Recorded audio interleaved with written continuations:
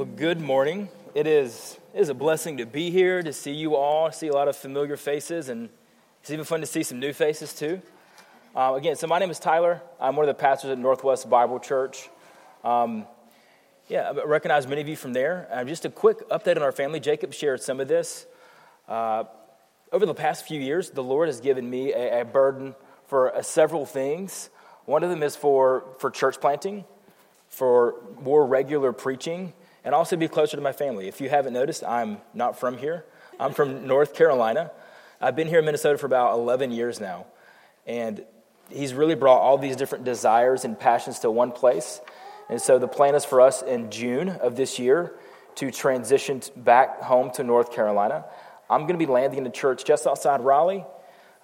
Some of you may be familiar with Redeemer Community Church in Fuquay, Varina. It's a weird-sounding place. It's a real name, though, Fuquay, Varina.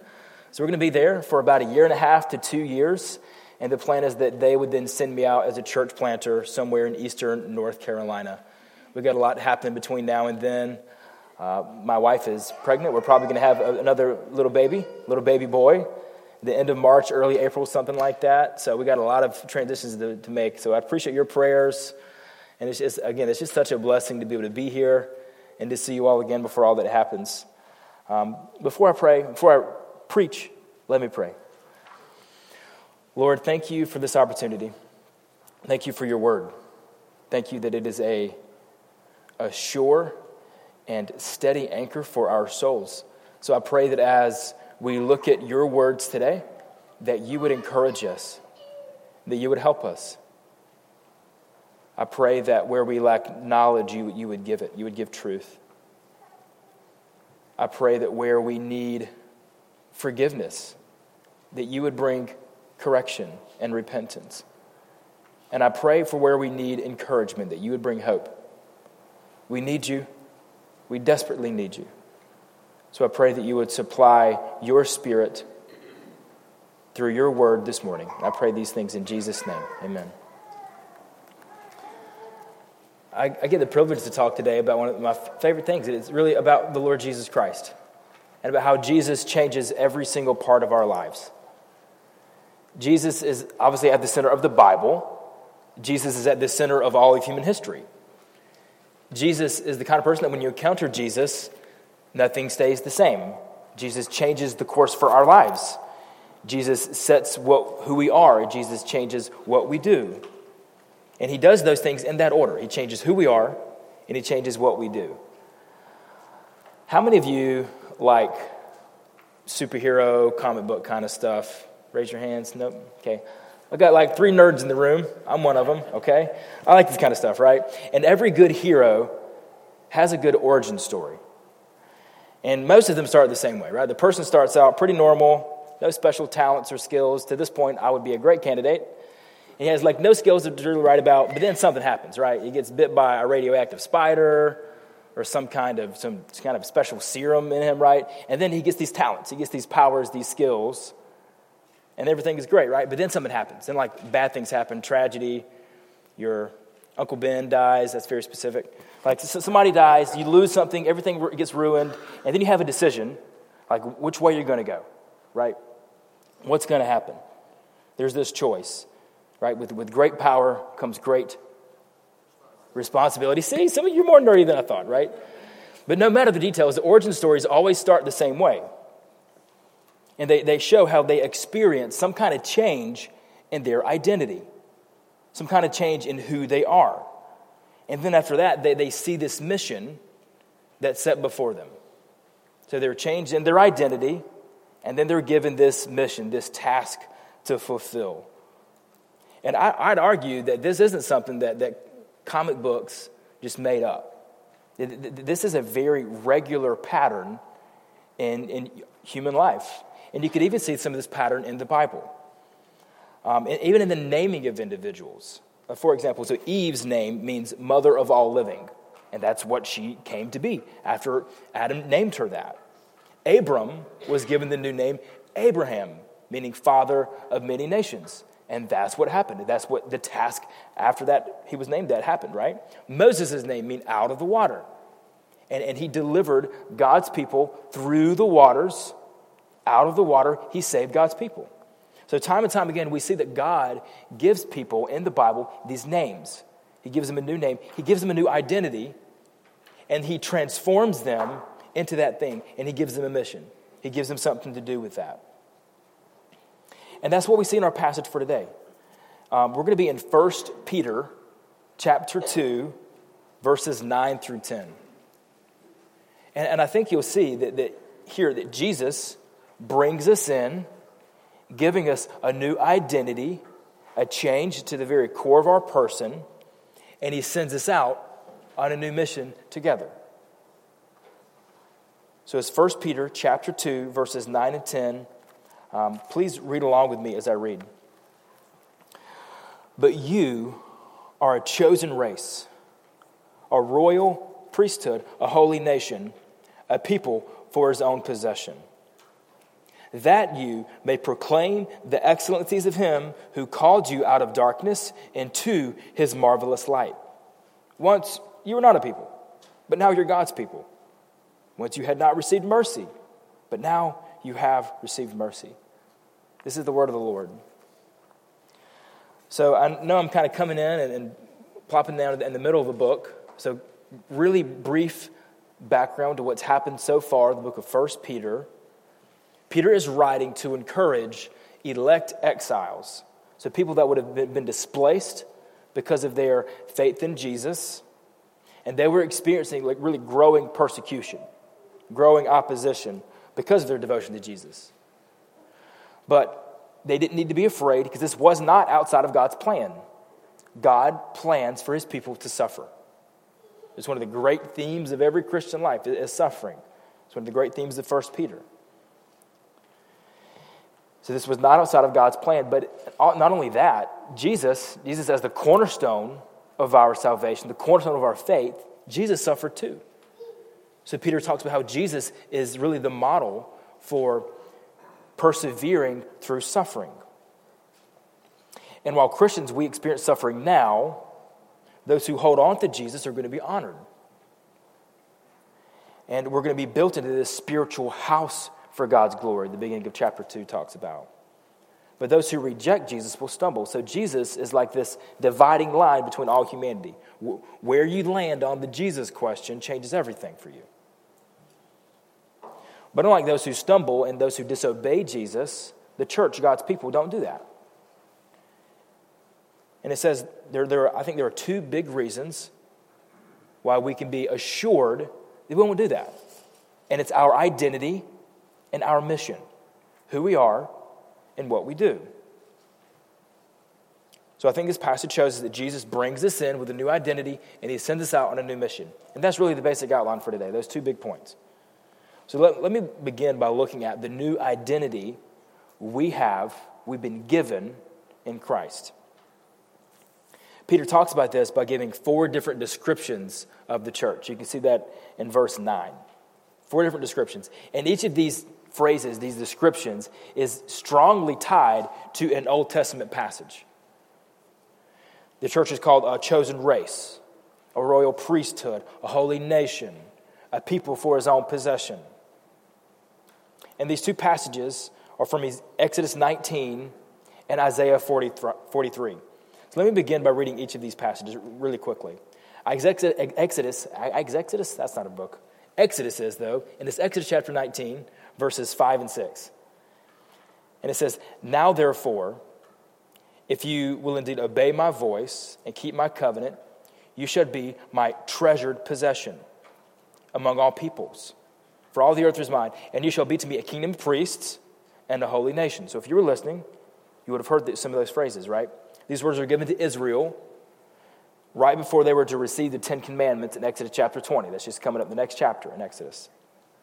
So God was setting his people apart, and he was telling them who they are and what he was going to do with them, and how to live. And in the Old Testament, the nation of Israel, they were set apart to be a light to the nations for the glory of God. They were meant to show everybody how glorious and wonderful and good and great the Lord is.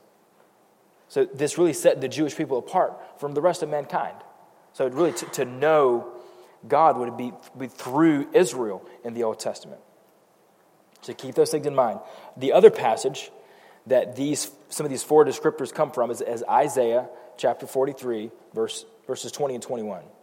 Starting in verse 20, he says, "The wild beasts will honor me, the jackals and the ostriches, for I will give water in the wilderness, rivers in the desert, to give drink to my chosen people, the people whom I formed for myself, that they might declare my praise." So I think what Peter was doing, he was taking these two passages and he was applying them to the church.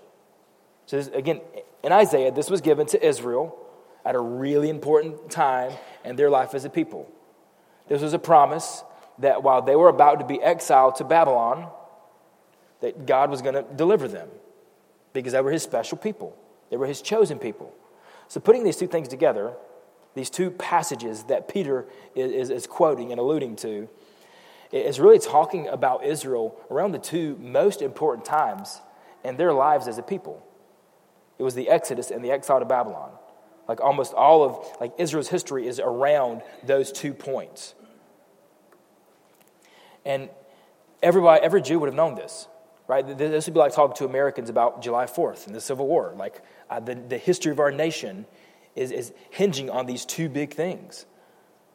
So every single Jew would have known these passages, and they would have had just deep significance to them and who they were as a people.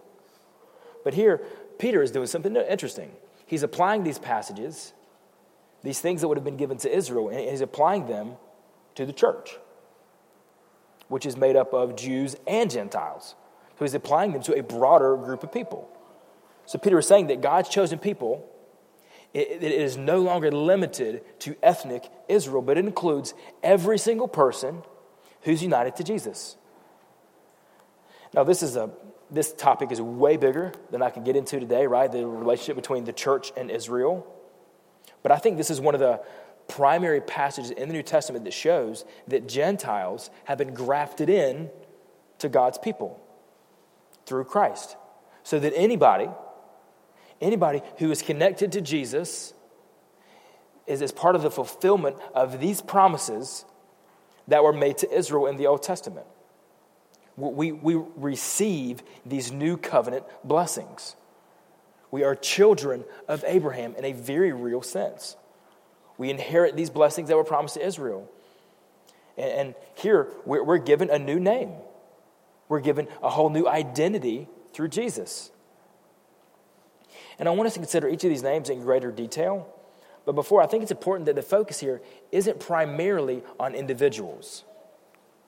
The focus is really on the group, right? We're a race, that's plural. We're a priesthood, a nation, a people. These are all plural concepts, and these are groups. So the focus is not on the individual Christian, but really the church as a whole and how we fit into that. And it's obvious that these things are true for individuals, but that's not really the focus that Peter's given on it. He's showing that it is in and it is through the church that we experience and enjoy and appreciate these realities, how God intended us to. And I think it's important to say that because in our individualistic society, it is really easy to forget that we are interdependent on one another, that we need each other, and we enjoy the Christian life most thoroughly in community with one another in the church. And I think these four descriptions that God gives to his people help flesh this out. So first, he says that you are a chosen race. That word race can also be translated as offspring or family or kind. And it's often used in terms of ethnic or familial connections that we might have. But here it's applied to the church. And Israel was marked by its ethnicity, by its lineage or natural birth from Abraham, right? But the church is marked by its spiritual birth, its spiritual lineage and connection to Christ. And it's in that sense that we are chosen because we are in Christ. And if you look back into chapter 2, verse 4, it says that Jesus is chosen and precious in the sight of God. So since we are united to him, we experience union with Christ, we too, we're chosen. And we're precious in God's sight. So that those who are in him, those who are in Christ, are part of the church. And we make up an entirely new people. We are not connected by birth, race, or ethnicity, but we're connected together as a church by our connection to Jesus, by faith in Jesus. And this is really important, this means that connection to the church through Christ actually transcends racial differences that might happen within the church. So being part of God's people is more important than your skin color, than your racial background. Now, that doesn't mean that those things don't matter at all, not for a second. But those things are less important to who you are as a person in Christ. And this actually paves the way for spiritual unity in the midst of racial diversity. So we're told in Revelation, people from every tribe and tongue and race can, and we will be made one together in Christ. So the spiritual unity that we have, it transcends those racial differences, but it also beautifies them. And this is a word that our world desperately needs today. And the gospel gives us an answer. That the primary hope for racial reconciliation that we see, it's not going to be found beginning with politics or programs or social reform. Our hope is in Jesus. And Paul said in Galatians 3:28 that there is neither Jew nor Greek, there is neither slave nor free, there is neither male nor female, for you are all one in Christ Jesus. So it changes who we are and how we think of ourselves and our identity. Jesus changes everything. He changes everything. The next thing we see, we're told that we are a royal priesthood. So this comes from Exodus chapter 19, where God refers to Israel. He says a kingdom of priests. Again, we know this, right? In the Old Testament, the priests came from one nation, Israel, and even there, only one tribe, Levi. But here it's applied broadly again. The entire church is part of this royal priesthood. And they're royal because they serve under King Jesus. The church is, in that sense, is the most privileged people group on the planet. Like, we get to serve as priests under King Jesus. We get to be a part of that. Because no earthly queen or king or president or prime minister or authority or whatever has anything close to the beauty and the honor and the glory and the power of King Jesus. And we get to serve under him. Like, can you believe that? Like, this is a big deal for us. But then he keeps going. He says that we're part of this priesthood. And in the Old Testament, priests had a kind of a dual purpose. They mediated God's blessings to the nations, but they had access to God on behalf of the people. So it was like they were these mediators. But they had access to God in a way that other people didn't. Here, being part of this royal priesthood means that you can have access to God. You have access to him. We call this concept the priesthood of all believers.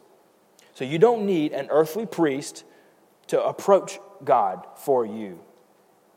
You can enter God's presence with more boldness, with more confidence than the holiest high priest ever could because of Jesus.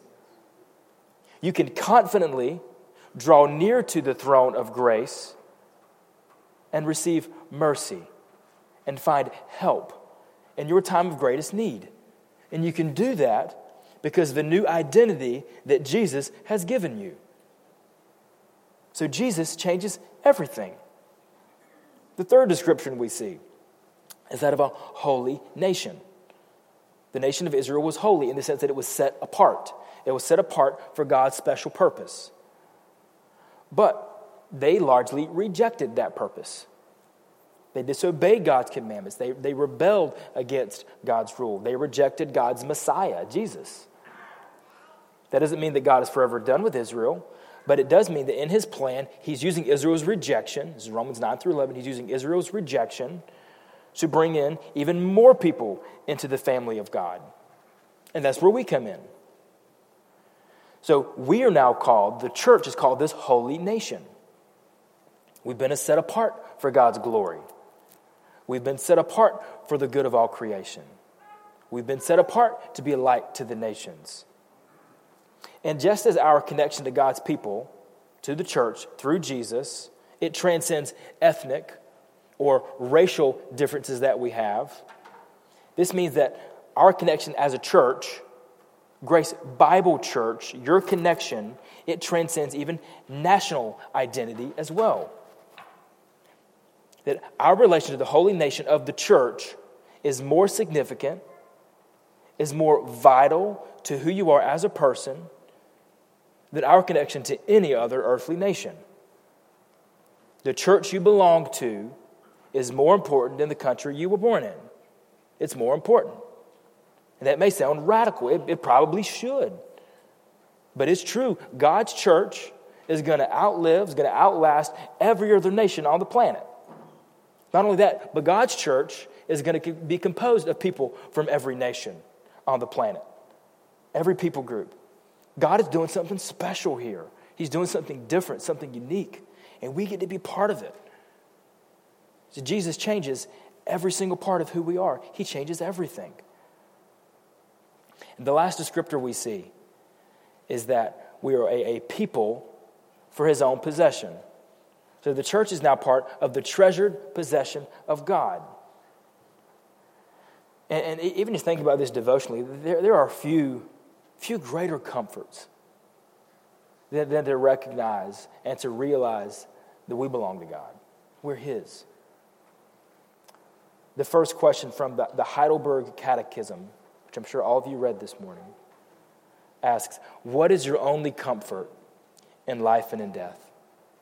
And the answer is that I am not my own, but belong body and soul and life and in death to my faithful Savior, Jesus Christ. That I'm not my own.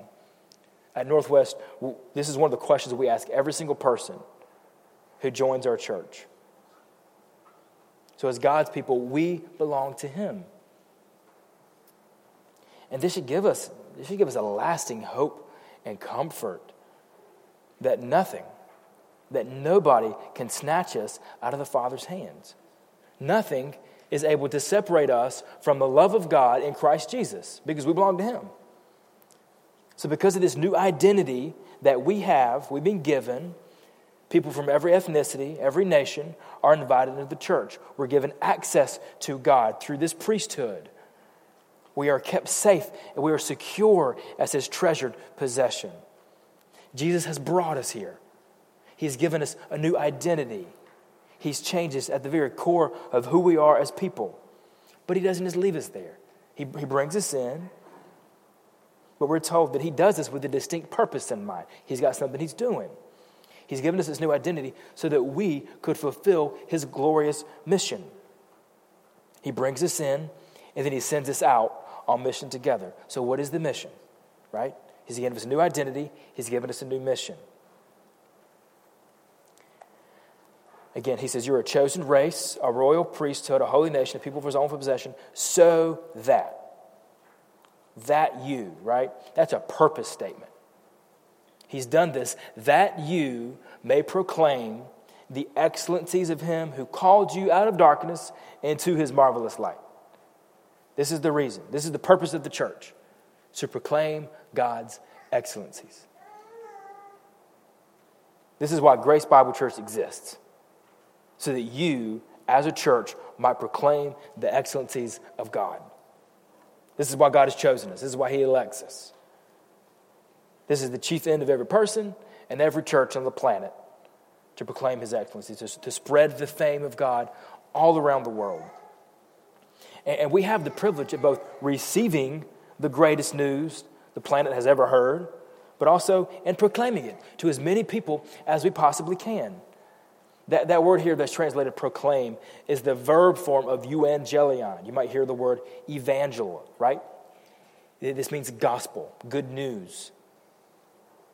This passage is about evangelizing the world with the excellencies and the good news of who God is. And I think we can understand God's excellence, proclaiming them anyway, in really two different ways. I'm going to say broadly and then more specifically. Broadly, it means that we, as Christians, as a church, you need to take time to see and to savor and proclaim everything that is excellent about God. Right? We want to spread the news of His wisdom, of His power, His grace, His mercy, His love, His holiness, His righteousness, His justice, His plan, His sovereignty.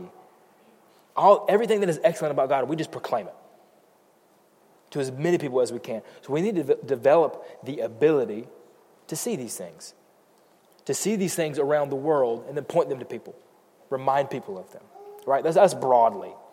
But I think this passage is pointing to something even more personal than that in a very real sense.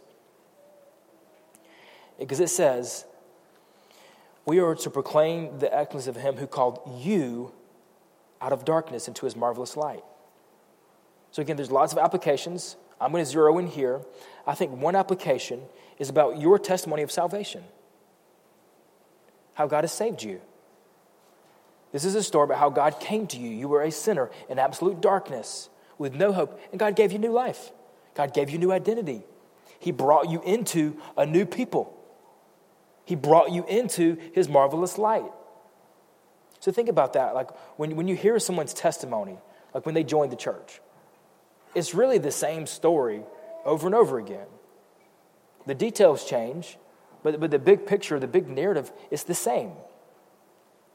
It always starts out that you were a hopeless sinner. You were in darkness. But Jesus came to you. Not because you were great, you were good. In spite of your badness, in spite of your sin, He came to you. And He offered you grace. He offered you His own righteousness. He offered you forgiveness. And you accepted His offer by faith that He also gave you. So He saved you. He brought you into His family. And this is a miracle of a story. There never will be a boring testimony. So never feel that about yourself, that you have a boring testimony. Like this is a miracle that God has done in your heart. So one challenge I would give to you with all this is for you to remember and for you to rehearse the story about how God changed you, what God did for you, what God did in you. Sharing your testimony for membership should not be the only time this happens, right? And it doesn't have to be complicated. In fact, it should not be complicated. Most often, the most effective testimonies are the simple ones. So just describe in an appropriate, in brief detail, who you were before, how God saved you, and who you are now, right? Before, how, and after. It's that simple. And when you do that, when you share, make sure that you make that gospel message really clear. That means you maybe need to avoid like religious jargon that Christians understand, but non-Christians might not get. Like we know what we mean by I asked Jesus into my heart, but people who've never heard the gospel, that won't make a lot of sense to them. Right? You should say, I saw that I was a sinner. I saw that Jesus was my only hope, and I believe that He forgave me, and He did. He saved me. Right? It's that simple. So make the gospel clear enough so that when you're explaining it, when you're sharing it, other people can hear enough of the gospel that they know how they need to respond to that same message. Your story may not be flashy, may not be fancy, may not be this crazy night and day story about who you were and who you are now. But if you make the gospel clear, if you make Jesus big, then you are literally proclaiming the excellencies of Him who calls you out of darkness and into His marvelous light. Every single Christian, every single church should be doing this. This is not only the job of pastors and preachers.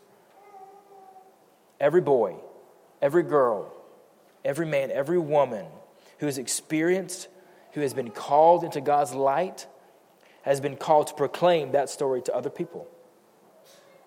And this is how Grace Bible Church can make the biggest impact in this community, in Monticello, is by doing just this. Not by proclaiming your excellencies. We don't do this by proclaiming our excellencies, but God's excellencies. Not by showing everyone how we have our stuff together, but showing everybody how good and great and gracious and merciful God is and has been to us and can be to them. And Peter concludes this little passage, verse 10, with a reminder of grace, really a reminder of this testimony that they have, that we all have as Christians. He said, once you were not a people, but now you're God's people. Once you had not received mercy, but now you have received mercy. This passage is taken from the book of Hosea. Hosea was a prophet who was called to confront Israel's sins of idolatry and a kind of spiritual adultery. And he was called by God to marry an unfaithful woman to serve as a living picture of the kind of thing that God has done for his people, God's faithfulness, really in the face of the sin of his bride. And Hosea fathered children with that woman. And to underscore God's anger and frustration with Israel, Hosea gave these children some striking names. One daughter was named No Mercy, because God would have no mercy on his adulterous people. Another son he had was named Not My People, for God had said that they were not his people, and he was not their God. So you might think you've heard some weird names. These are some strange names, right? These are weird names. But they show how serious God was in his righteous anger towards his people. But that is not the final word of Hosea. That's not the final word of our story. In Hosea 2:23, the Lord promises that he will relent from his anger and he will once again draw near. I'm going to read some of this passage. I want you to listen for the words that we've read in 1 Peter. He says, I will betroth you to me in faithfulness, and you shall know the Lord. And in that day I will answer, declares the Lord. I will answer the heavens, and they shall answer the earth. And the earth shall answer the grain, the wine, and the oil, and they shall answer Jezreel. And I will sow her for myself in the land, and I will have mercy on no mercy. And I will say to not my people, you are my people. And he shall say, you are my God. So that's what Peter's quoting here in verse 10. And the reason it's important for you, for me, this is our story. This is us. We're like the people of Israel. We had no hope. We didn't have mercy. We weren't even a people. But God has made us his own. God has shown us amazing grace and mercy. And this reminder of grace ought to produce at least two things in your heart this morning. First, it should produce humility. We were not a people. We had no mercy. We deserve nothing but wrath and judgment and punishment from God. We should never forget that. We should never forget what God has saved us from. It keeps us from thinking too much of ourselves. It keeps us from getting cocky about maybe who we are now. God didn't choose us like we might choose teams in dodgeball. He didn't choose us because we were the best. We were the brightest. We were the tallest. I'm thankful for that. He didn't choose us for any of those reasons, right? He first loved us when we were still sinners. When we had nothing to offer him. While we were still set against him. Like, that's a humbling thought.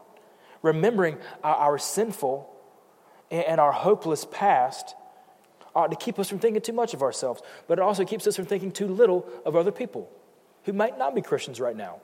Or maybe aren't living the kind of life that we think they should be living. Every person is in the same position before the cross. We're all just needy. We have nothing to offer. So this gives us humility. But the other thing that this story should tell us, that our story should tell us, it should give us a sense of confidence at the same time. Yeah, you weren't a people, but now you are. You didn't have mercy, but now you do. And our efforts to proclaim God's excellencies, it's important that we move with confidence, that we're not going at it alone, that we're not by ourselves in doing this, that we are the Lord's, we're his treasured possession. He's with us. We belong to him. We're his people. He's going to continue to give us mercy. He's going to continue to give us grace and help in our efforts at spreading the gospel. So we don't do this alone. But there's also confidence in knowing that not only do we have God, we have one another. We have a group that we're doing this with. We have a church. We're a people. And even as Christians, on our own, like, we can grow discouraged. We can lose heart. We can lose hope. But we have each other. Like, you have one another as a church to keep one another going. So that you don't only have your individual story about what God did for you, but you share your story collectively with one another. And you remind one another that you have each other, that God is with you, what God has done for you to save you. Now, right now, you might be hearing all this and agreeing with me. Like, yeah, that sounds good.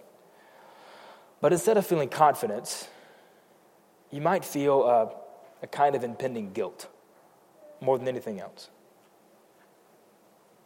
When you think about sharing the gospel and proclaiming the excellences of God, you primarily think of missed opportunities, where you were just afraid, where you were nervous. You think of times where the person you were sharing the gospel, that they rejected the gospel, and you left feeling really dejected and down. If this is you, you are not alone. I have a confession for you. I stink at evangelism. I'm a pastor.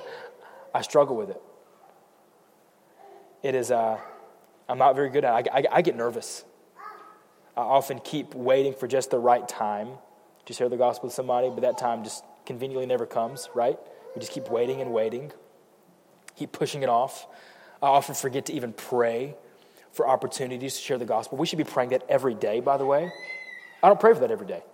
Just being honest with you. I often feel like evangelism is something I have to do, not something I get to do. I'm a mess. So if that's you, you're not alone. If it's not you, I'm happy. Happy for you. This is me. But this passage isn't for those who got it all figured out. That's why I love it. It's for strugglers and weaklings like me.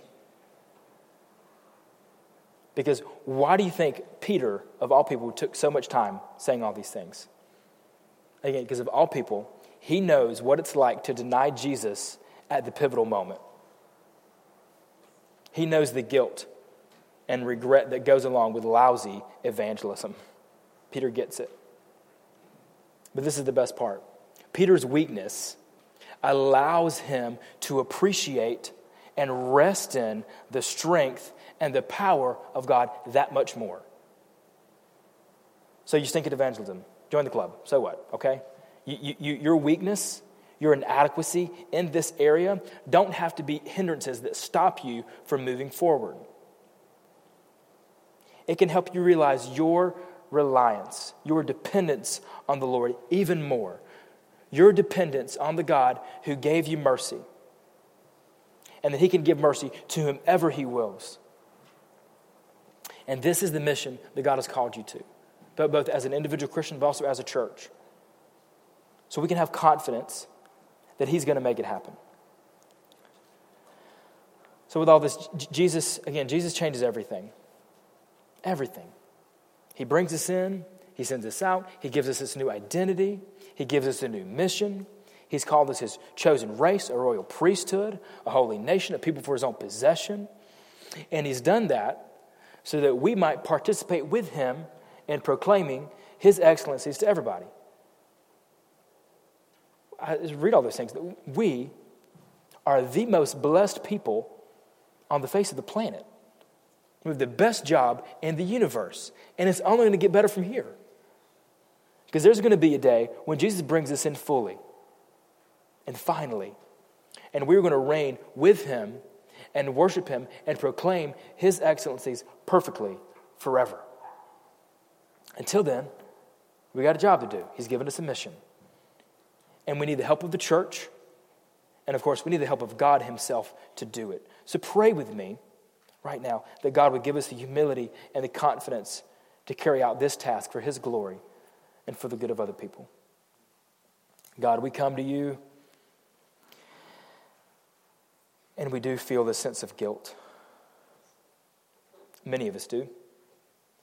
I pray that you would help us to move with with humility, that we would move forward knowing that you provide not only forgiveness for our sins a long time ago, you provide forgiveness for the sins of lousy evangelism.